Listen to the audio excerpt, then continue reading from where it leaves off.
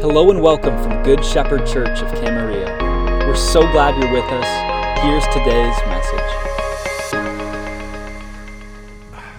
Well, good morning. Thank you. Thank you, worship team and Alex. That's awesome. Jesus is our rock. He's our anchor, right? Let's pray for a moment. Lord, may the words of our mouths and the meditations of our heart be pleasing in your sight, O Lord, our strength, our Redeemer. Amen. It's great to be with you. My name is Scott Wessling. I'm kind of new to the church and came about a year ago in the summer. Pam and I, we saw on the website this little church meeting out here on the lawn, and we came and got to meet Pastor Chad, who's away right now on a break, and so some of us have been filling in. And I've just been so pleased our experience for Pam and me at the church and the opportunities that I've been given already to teach and be of service in the church. I'm a retired Christian educator up in the Silicon Valley area in Christian schools and moved out here in retirement. Pam and I are starting a new life in Oxnard. And my daughter and her daughter, my grandchild, live with us together. So there's 4 of us in our little home. And we're setting down roots and getting to meet and get to know people, and I'm really honored that Chad and the elders would give me a chance to share with you a little bit today. And we're doing a summer series on the parables, right? It's been really interesting. The parables are pretty mind-blowing, but that's because we have a mind-blowing Jesus that we're following. He has an amazing teaching style. Any educator, when they watch how Jesus did things, it's just, he's so unique. He will tell a parable and it'll go in one direction and you think you know where it's going. And then all of a sudden, zing, it makes this right-hand turn and something happens that you weren't expecting. Like Pastor Chad did the parable of the sower. And all this perfect seed is going out there and you think everything's going great. And then all of a sudden, zing, all the plants start dying off. Only 1 out of every 4 of the plants that go end up making it to maturity. And then he followed with the parable of the Good Samaritan, right? And here's this poor guy beaten on the ground, and you think, oh, here come the religious leaders, they'll take care of him, no doubt. But then zing, Jesus bends the parable, and the religious leaders abandon him, and then a reject Samaritan, who were considered the dregs of the earth, comes and rescues and becomes the hero of the story, rescuing the Samaritan. Then last week, Alex was talking about the parable of the rich fool, and here's this guy he's got all his financial plans, and they're all reaching their selfish culmination. He's getting ready to build barns so he can have all of it for himself, and zing, he dies, like in the night, and all his possessions go to somebody else. So that's kind of Jesus' amazing teaching style. Now, parables they're illustrations about life. They're not like doctrinal statements. We don't develop Christian doctrine from reading the parables. Instead, we use them as illustrations. And like, for example, in the parable of the wheat and the tares, or the weeds and the tares that was read by Sarah earlier, and you'll see portions of it up there as we go through. It's not like real life. I mean, the weeds remain weeds throughout the whole lifetime. There's no changing to wheat. The wheat remains wheat through the entire time in the field to the harvest. It never changes back. Whereas we know in real life, we were all weeds once, right? In a sense, God rescued us, made us wheat. And we know there are people who are wheat who then apostatize or fall away. So there's a lot of back and forth in the field. But again, this is Jesus' illustration, and he's going to set this parable up almost like a road that runs down with 2 lanes, just going on into infinity. He does tell other parables in which there is significant change. We think of the prodigal son, of course, switching. We think of the great invitation, the banquet parable, the parable of the lost sheep, the Pharisee and the tax collectors. If you're familiar with those common stories, we see a lot of change happening, but not in this one. So, and the other interesting thing about this parable, I don't know if you've ever thought about this before, but he is just a few minutes earlier, maybe an hour earlier, he gave the parable of the sower, the guy who sows all the seed in the soil. And then an hour later, maybe, he comes back to this parable and he turns it on its head and teaches a sowing another seed one, but completely different, because he's just that kind of a brilliant teacher. And it's different. Now instead of one sower, if we compare them, now instead of one sower, you have two sowers sowing seed with very different motivations. The seed is sown, but it's not the word of God like previous. Now it represents two different people, either sons of God or sons of the enemy. And instead of only 1/4 of the plants surviving, in this parable, all the plants survive and make it to harvest.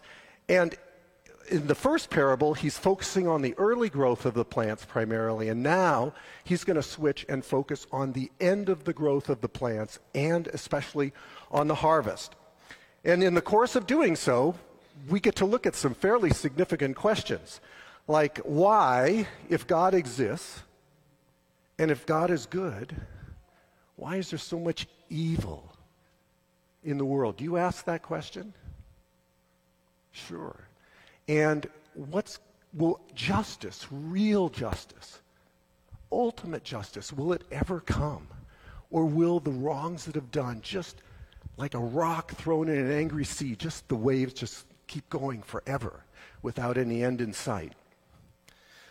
Well, let's look at the actual verses, and I think we'll have them up there. The hero in this parable is the master of the house. He's also a master farmer, and he's sowed good seed in his field, really, really good seed.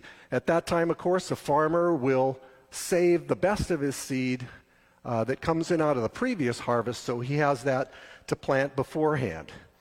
But very quickly, a problem arises, and it happens while the workers are sleeping. I don't think we should read anything into that. There's nothing wrong with sleeping. If you've worked a hard day, you deserve your rest, and the workers are sleeping. But while they're there, it says an enemy, his enemy, came and sowed weeds. Now why? Who does that? Well, in the ancient world, if you wanted to cause damage to your neighbor or your enemy, one good way was to oversow his crops on what he depended, oversow it with weeds. It was a common enough problem that the Roman Empire actually had a designed punishment for people who would sabotage someone else's field. Now, the weed that he sowed, they called it back then false wheat. We would probably call it today darnel. Actually, they had some much stronger language to use for this kind of wheat back in that day, but I won't tell you that. And we'll call it false wheat, right? And in the early growth, you couldn't tell the difference between darnel and true wheat. It became apparent later. And so this evil, selfish, hateful enemy, he oversees the good field of the master. The verse continues, so when the plants came up and bore grain, then the weeds appeared also. It was now obvious. The workers were alarmed when they saw it. They were used to seeing weeds occasionally or maybe on the edges of the field, but here it looks like the whole crop was full of them. Some of you may have a neighbor by your house whose front lawn looks just like this field probably looks, right? But what Jesus is not describing is somebody messing up someone's gardening hobby or slightly devaluing property values in the neighborhood.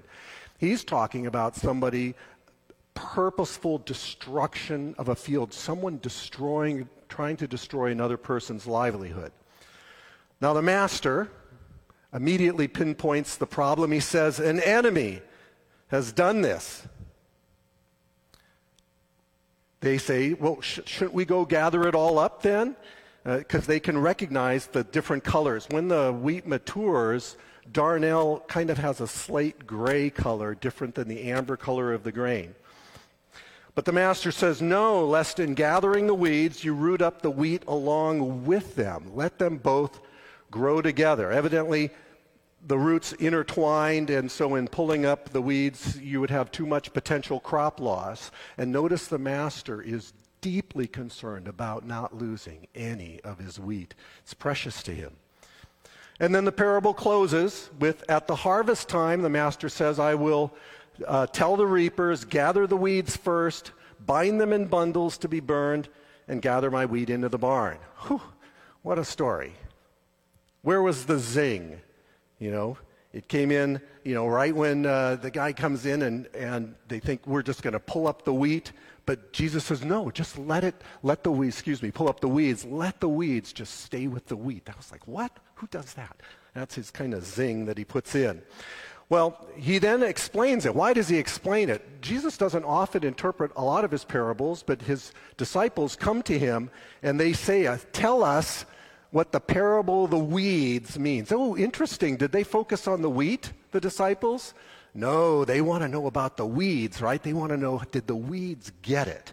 There was this feeling that they figured Jesus is talking about the kingdom of God, and the idea was when the Messiah comes, he's going to, destroy all that's in there. The disciples, if you may recall, one time James and John wanted Jesus to call down. They said, can we call down fire out of heaven onto these terrible unbelievers who have just rejected your word?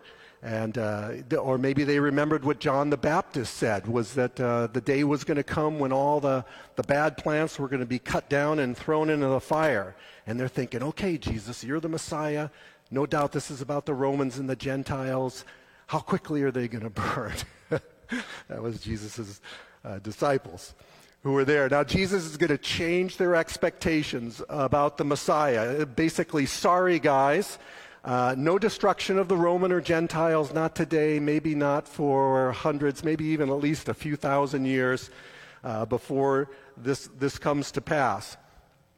So, and then Jesus gives his full explanation, and I'm going to do the explanation under three headings. First, our place in the world as God's children.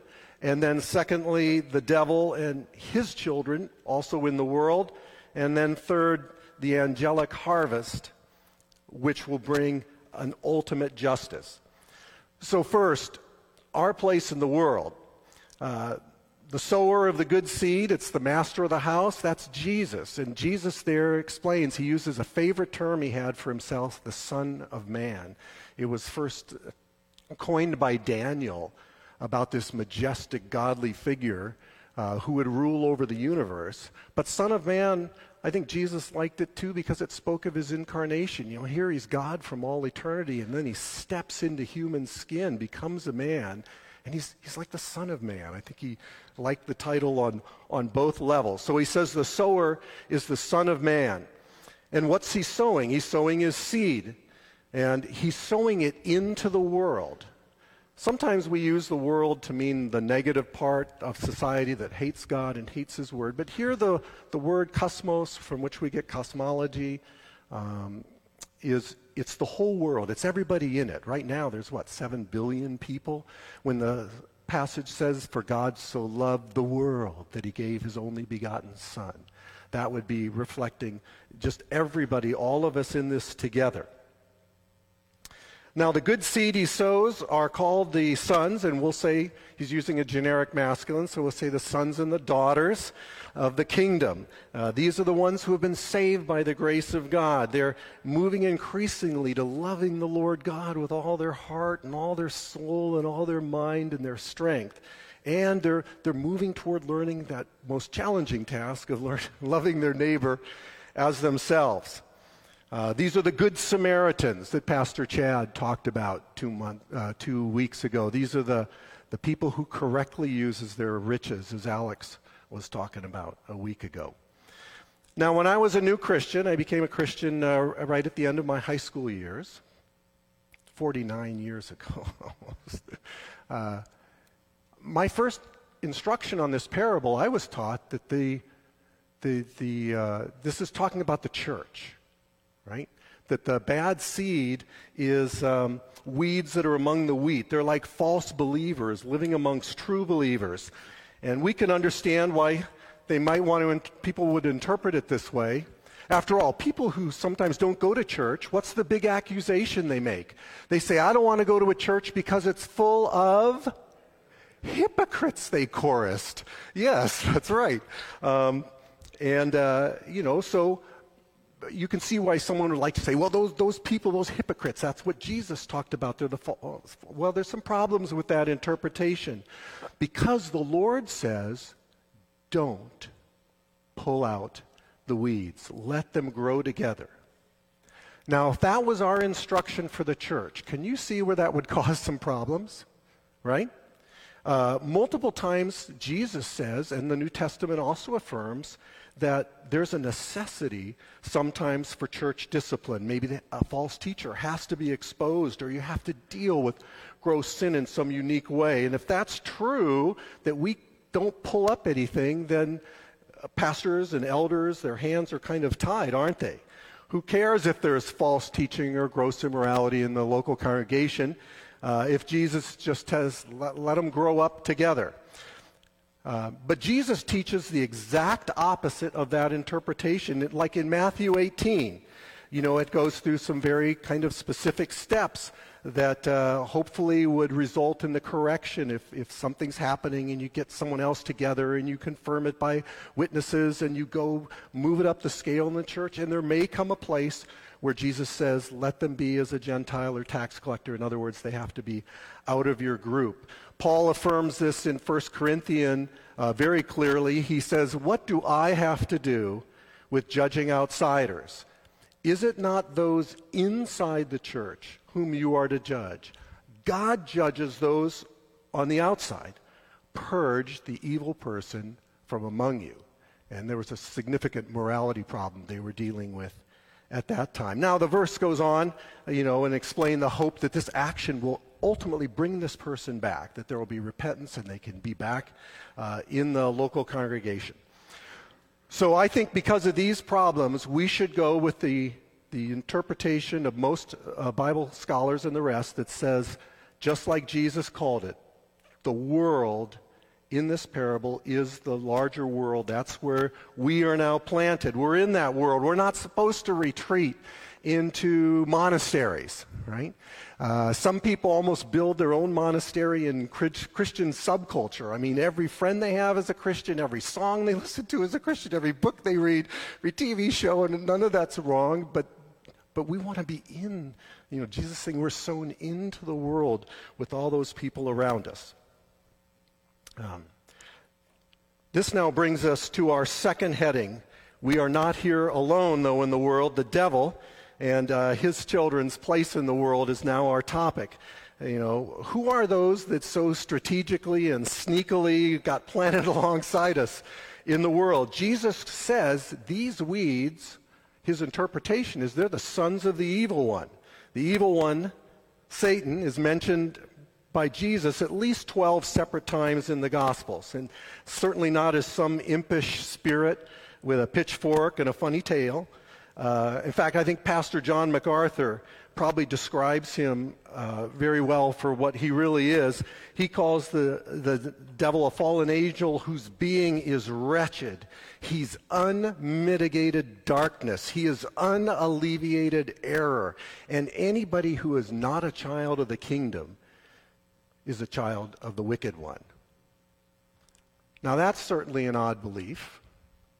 The culture in which we're in, I often hear, everybody's a child of God, right? We're all children of God. And maybe there's some confusion on that. That's an interesting teaching. It just doesn't happen to be the Bible's teaching. In fact, while it sounds pleasant, it horrifies me. If everybody's a child of God, what do we make of all the killing and suffering in the world, the terrible things that are happening? We're supposed to say, oh, that's just the children of God, like all the rest of us just doing their thing. No, the teaching of Jesus in the Bible is quite different. What the Bible teaches is that we are all created by God. We're all created in his image, and that means we're of inestimable worth and value. But we only become then not just his creation, but his child by specifically being adopted into his forever family. And look how Scripture testifies to this a little bit about the evil one, and you can kind of see how it works. Ephesians chapter 2 says, you were dead in your trespasses in which you once walked, following the course of this world, following the prince of the power of the air, and notice this phrase, the spirit that is now at work in the sons of disobedience. Or Jesus himself in John chapter 8 was speaking not just to the common, but to the religious leaders of his day, and he said, you are of your father, the devil, No wonder in 1 John then it says that the whole world lies under the power of the evil one and accounts for so much of the suffering that we see. Now at this point, many people get kind of upset with Jesus, don't they? They don't like this truth. His original listeners, or those who hear and read him today, they're trying to find themselves in the parable, and then they say, well, wait a minute. You only gave two groups here, Jesus. I have a problem with this. You're painting in too broad a brush. You mean I either have to be someone who's actively following God and Jesus and the Bible, or I'm actively in this sons of the evil one. That, where's the spot for me? I want something, that says, what would it be? I may not have put my faith in God, but I'm as good as the next guy, right? Where's that middle group that I can fit into? And they think, God, in fact, Jesus, the more I think about it, the more upset I get. Because when you do this binary like this, you end up getting Christians who come up to me and say, are you a Christian, or you've been born again, or, whatever. And I find that very personally offensive. They're trying to convert me. Oh, gosh, is that really isn't that narrow-minded and bigoted, right? You ever heard those phrases before? Yeah, people struggle with Jesus and his teachings. But I think the issue is, I don't think they know what sin really is. And how deep its effect really is. When I came to know that in my own life, it changed my view. I was raised a secular kid. And when I started to look deeper inside my heart, I began to see some real issues. Now, what do we mean by sin? What is the essence of sin? I noticed here we're giving to our graduates the great book by Tim Keller on the prodigal, and Tim Keller's amazing. I was helped by him to help flesh out some more of what sin really looks like, and he helped me with this. Sin is really two different things. One level of it is it's breaking the commandments. 1 John says sin is the breaking of the law, all right, or the transgressing of the law. And Jesus says, actually, in the end of the parable, he says those being thrown in the fire will include those who are, quote, lawbreakers. But in the Sermon on the Mount, which Jesus preached in Matthew just a few chapters earlier, he teaches a second arena of sin, and this is trickier. This is down inside our heart. In our heart, our heart wants everything to revolve around us. Theologians, commentators through the centuries have all said it's what's happening down in the heart that's really the essence of sin. Remember in the garden when the serpent said to Adam and Eve, when you eat of this fruit, your eyes will be opened and you will be like God. And Eve said, I'm there. And Adam said, I'm there. There's something about this wanting to be at the center of your own life. We want to everything orbit around us, orbit around our glory, orbit around our worth and our acclaim. But God should be at the center. But sin is this pushing this God away and putting ourselves as our own Savior and Lord.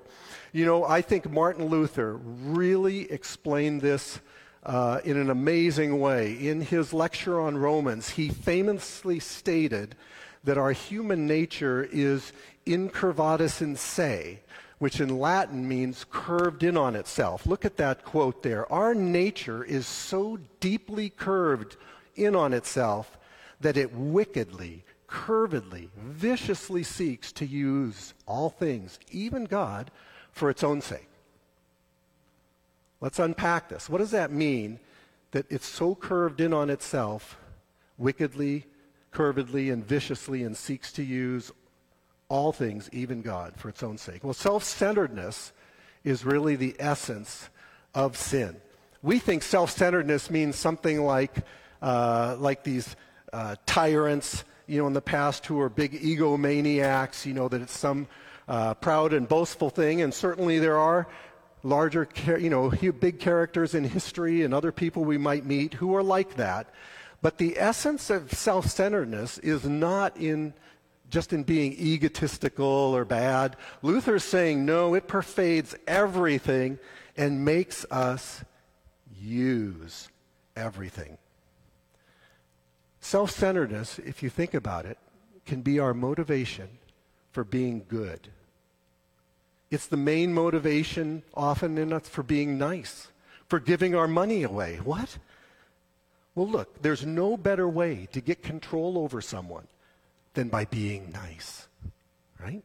There's no better way to demand that others notice you and respect you than by being good. There's no better way to get everyone to do what you want than showing great self-sacrifice and love.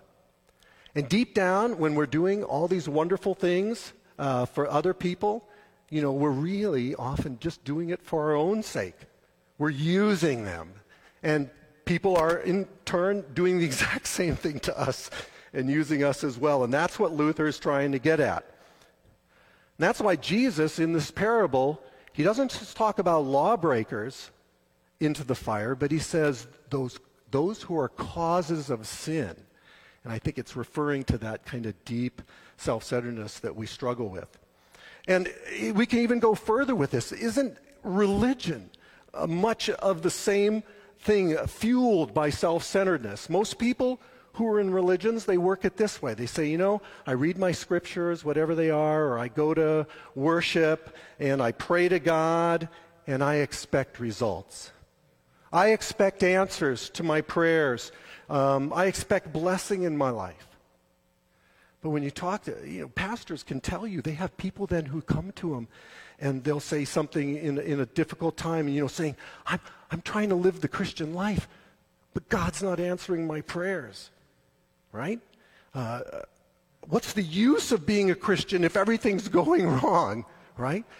When they say that, they let it slip.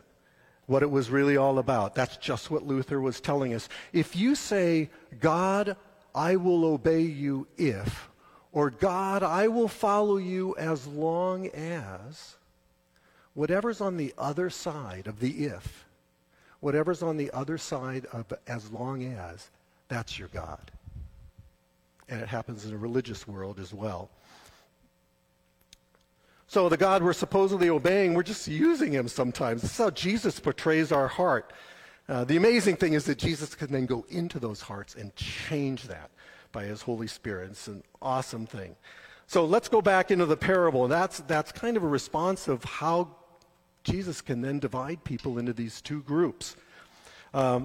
So we're back into the seed in the world, and that's the history of the world according to Jesus. God sows, and then the devil oversows, right? There are Judases in the world right alongside the apostles. We eat the same food, we drive the same highways, we live in the same neighborhoods, we work at the same jobs, we go to the same schools, we see the same doctors, we entertain ourselves in the same place, we enjoy the sun and the rain, for God sends his rain on the just and the unjust. Although my father quipped once, he said, yeah, God sends his rain on the just much more than the unjust, because the unjust have stolen all the just umbrellas.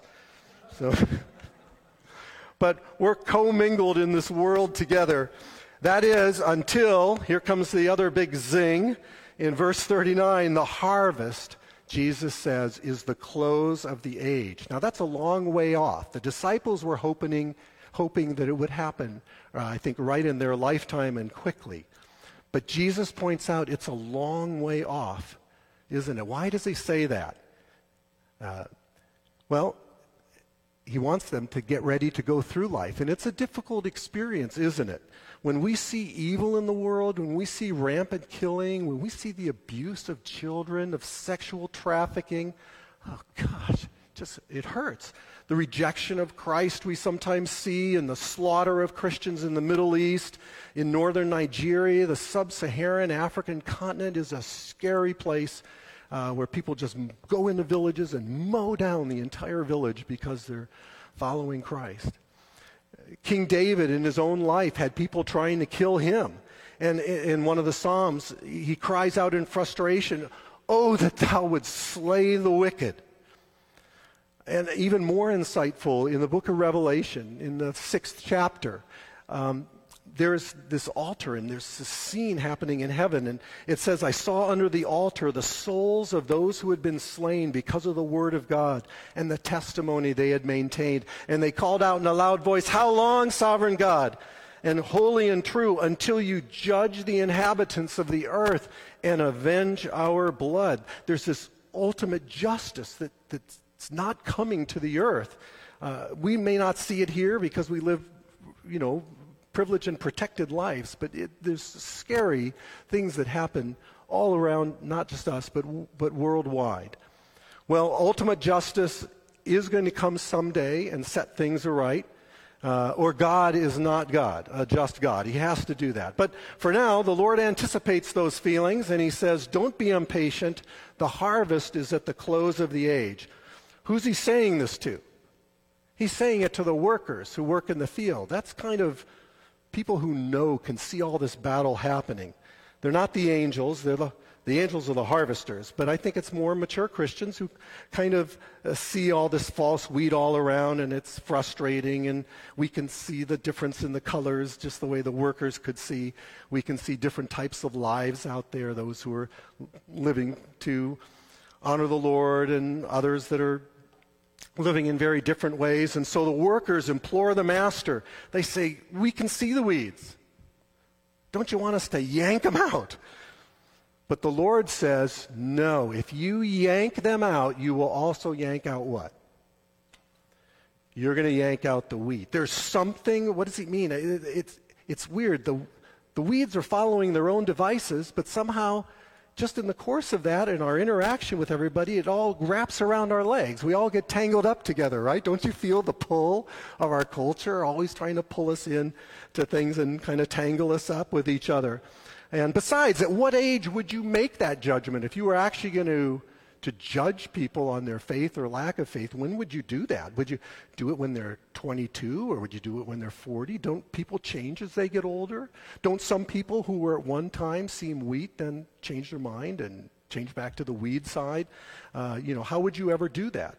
And it's not just individuals who have these questions, but also the organized church, right? We see issues that, as we'll explain, that happen when the organized church, if it comes a place where it develops complete political power, which has happened in the past, bad things can really happen, can't they? Because someone is always sure that he or she can tell who's the wheat and who is the weeds, and wants to do some purifying of the field. Jesus is teaching that if you try and do this without divine perfection, you're going to end up condemning even Christians. Think of the Catholic Church in the Middle Ages, right? Who wanted to purify the church, so they began the Inquisition. 500 years the Inquisition moved around to different parts in Europe.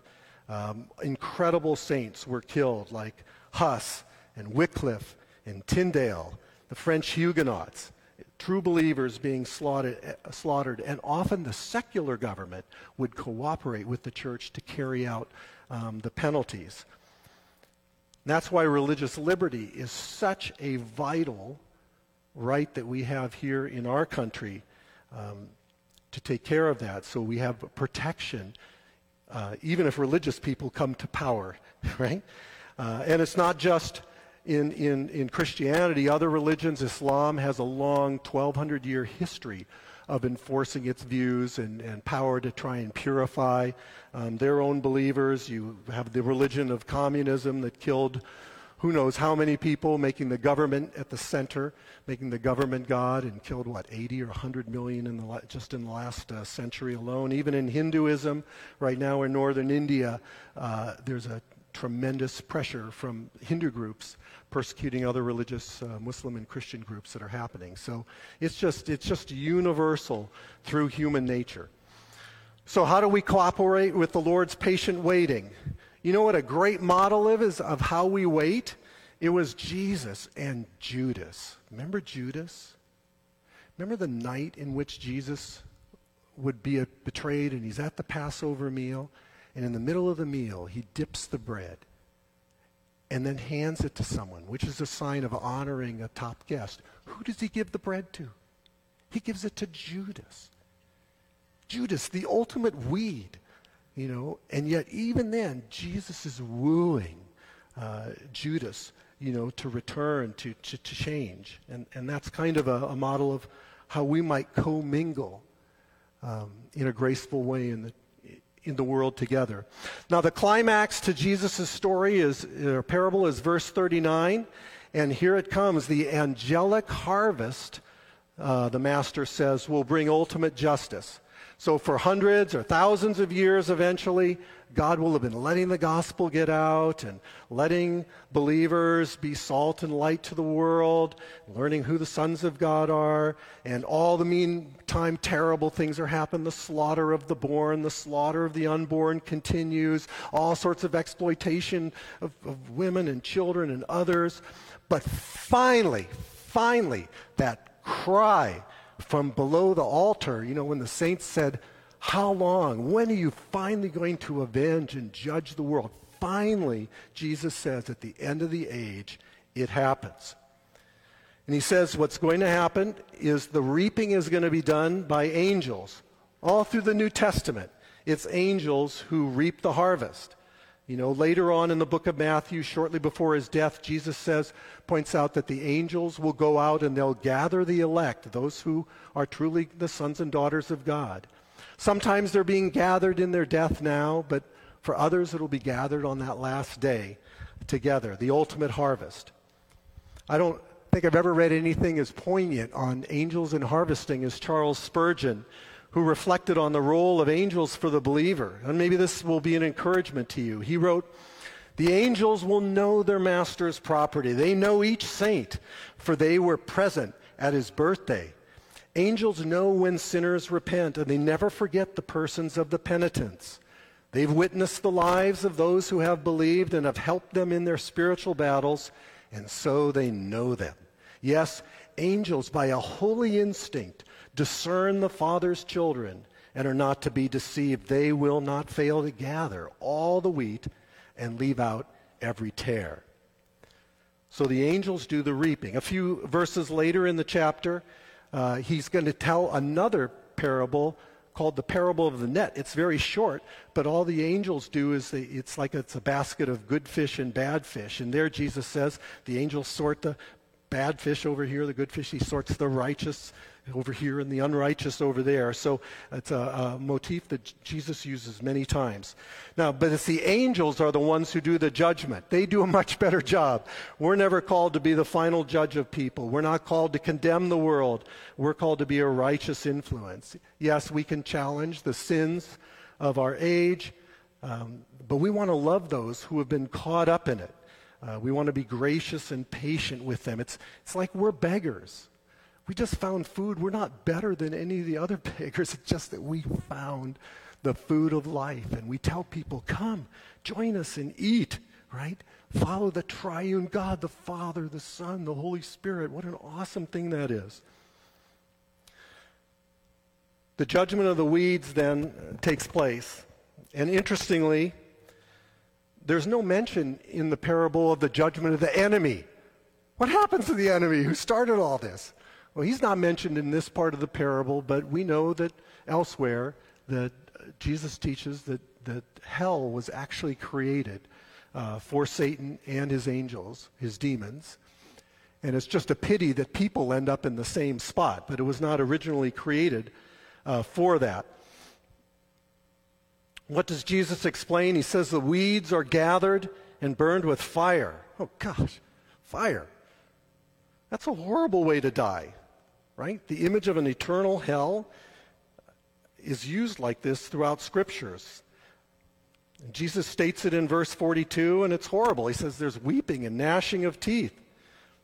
I know, I think I used to do this, but I've heard people, they joke about hell, and they say, well, it's not so bad. At least I'll be there with my friends, right?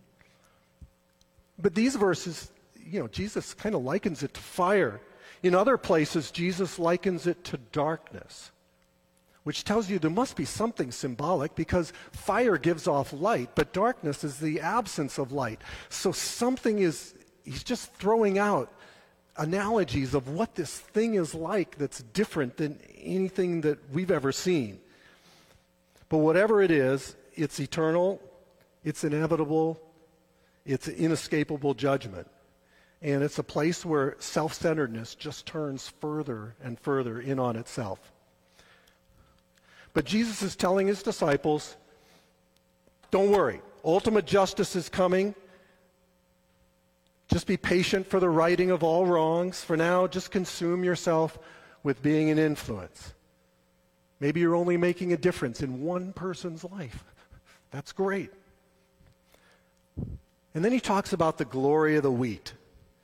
He says, gather the wheat into my barn, and then the righteous will shine like the sun in the kingdom of their Father. Everything in the wheat cries out, oh, I want the barn. That's its destiny. The wheat goes to the barn where it never has to worry again about frost or cold or drought or wet or heat. Now, it's true the wheat was in different fields. You know, there's this field over here of Episcopalian wheat and a Catholic field of wheat and, you know, or some fundamentalists over here, maybe even a Lutheran field with a few stalks here and there. But when we get in there, Jesus' prayer in John 17 when he said, oh, that the world would be one, even as you and I, Father, are one. That's going to happen in heaven. All those denominational things fall away. All our false doctrines and stuff melt. Our sins are forgiven. And finally, we're all one together. And not just alone. The great saints will be there. There's going to be, you know, Adam and Eve and Moses and Elijah and the apostles and Mary Magdalene and the church fathers and the elite of all the centuries, people for whom the world was not worthy. I wouldn't want to miss out on that, would you?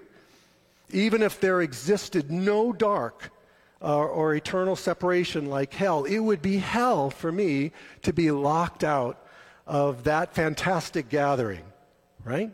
It would be hell for us to be shut away from the presence of the Savior who loved us and gave himself for us, to be unable to enter into his presence and prohibited from praising him forever and from meeting the noblest beings who have ever lived. But thank God, as C.S. Lewis said, the New Testament, all the pages of the New Testament are rustling with the truth that one day, God willing, we are going to get in. You say amen to that? Yeah, it'll be exciting, won't it? So how do we close this message? I think we have to ask ourselves two questions, because Jesus said at the end, he who has ears to hear, let him hear. So how do we hear this word? I think first we have to think of, are we wheat? Are we a weed? The way he sets this up, you know, if you're not sure, if you think you're under that child of the enemy, then listen, this is the time of patience, right? This is the time of God's grace. This is the time where he extends his mercy and says, turn. Turn away from that selfishness, that thing inside of you that uses. Ask for forgiveness. Come to me, right? If you say, oh, no, I'm wheat, well, great. Then you need to coexist in this world and use your influence in the world for good. Don't be influenced, right? Point others to Christ as best you can. You're not to condemn the world. You're not to judge the world. You're not to blast the world. That's God's business. Our job is to love the weed, even while we reject the sin. And I know we're in this world where there's thousands of us, you know, and we just feel like we're one individual. But, you know, to the world, you may just be one person. But to one person, you may be the world, right? We want to find those people. They're in our family. They're in our neighborhood. They're the people we work with. It's a great privilege. Well, let's feast on that. Let me close with prayer. Lord Jesus, thank you. Our hearts are full. We so appreciate you. We thank you for giving us the word, for teaching us the daring way, the uncompromising way you spoke truth, Lord. And we ask that truth would go in the deepest parts of our heart, that we would follow you, Lord. Thank you for the forgiveness of sins, that we can turn to you at any time. We pray for every heart that's mulling over this today, Lord. We ask you to prepare the week for us ahead, and the people that we'll be encountering, that we'd be agents of your love and your change. We ask all this in Jesus' precious name.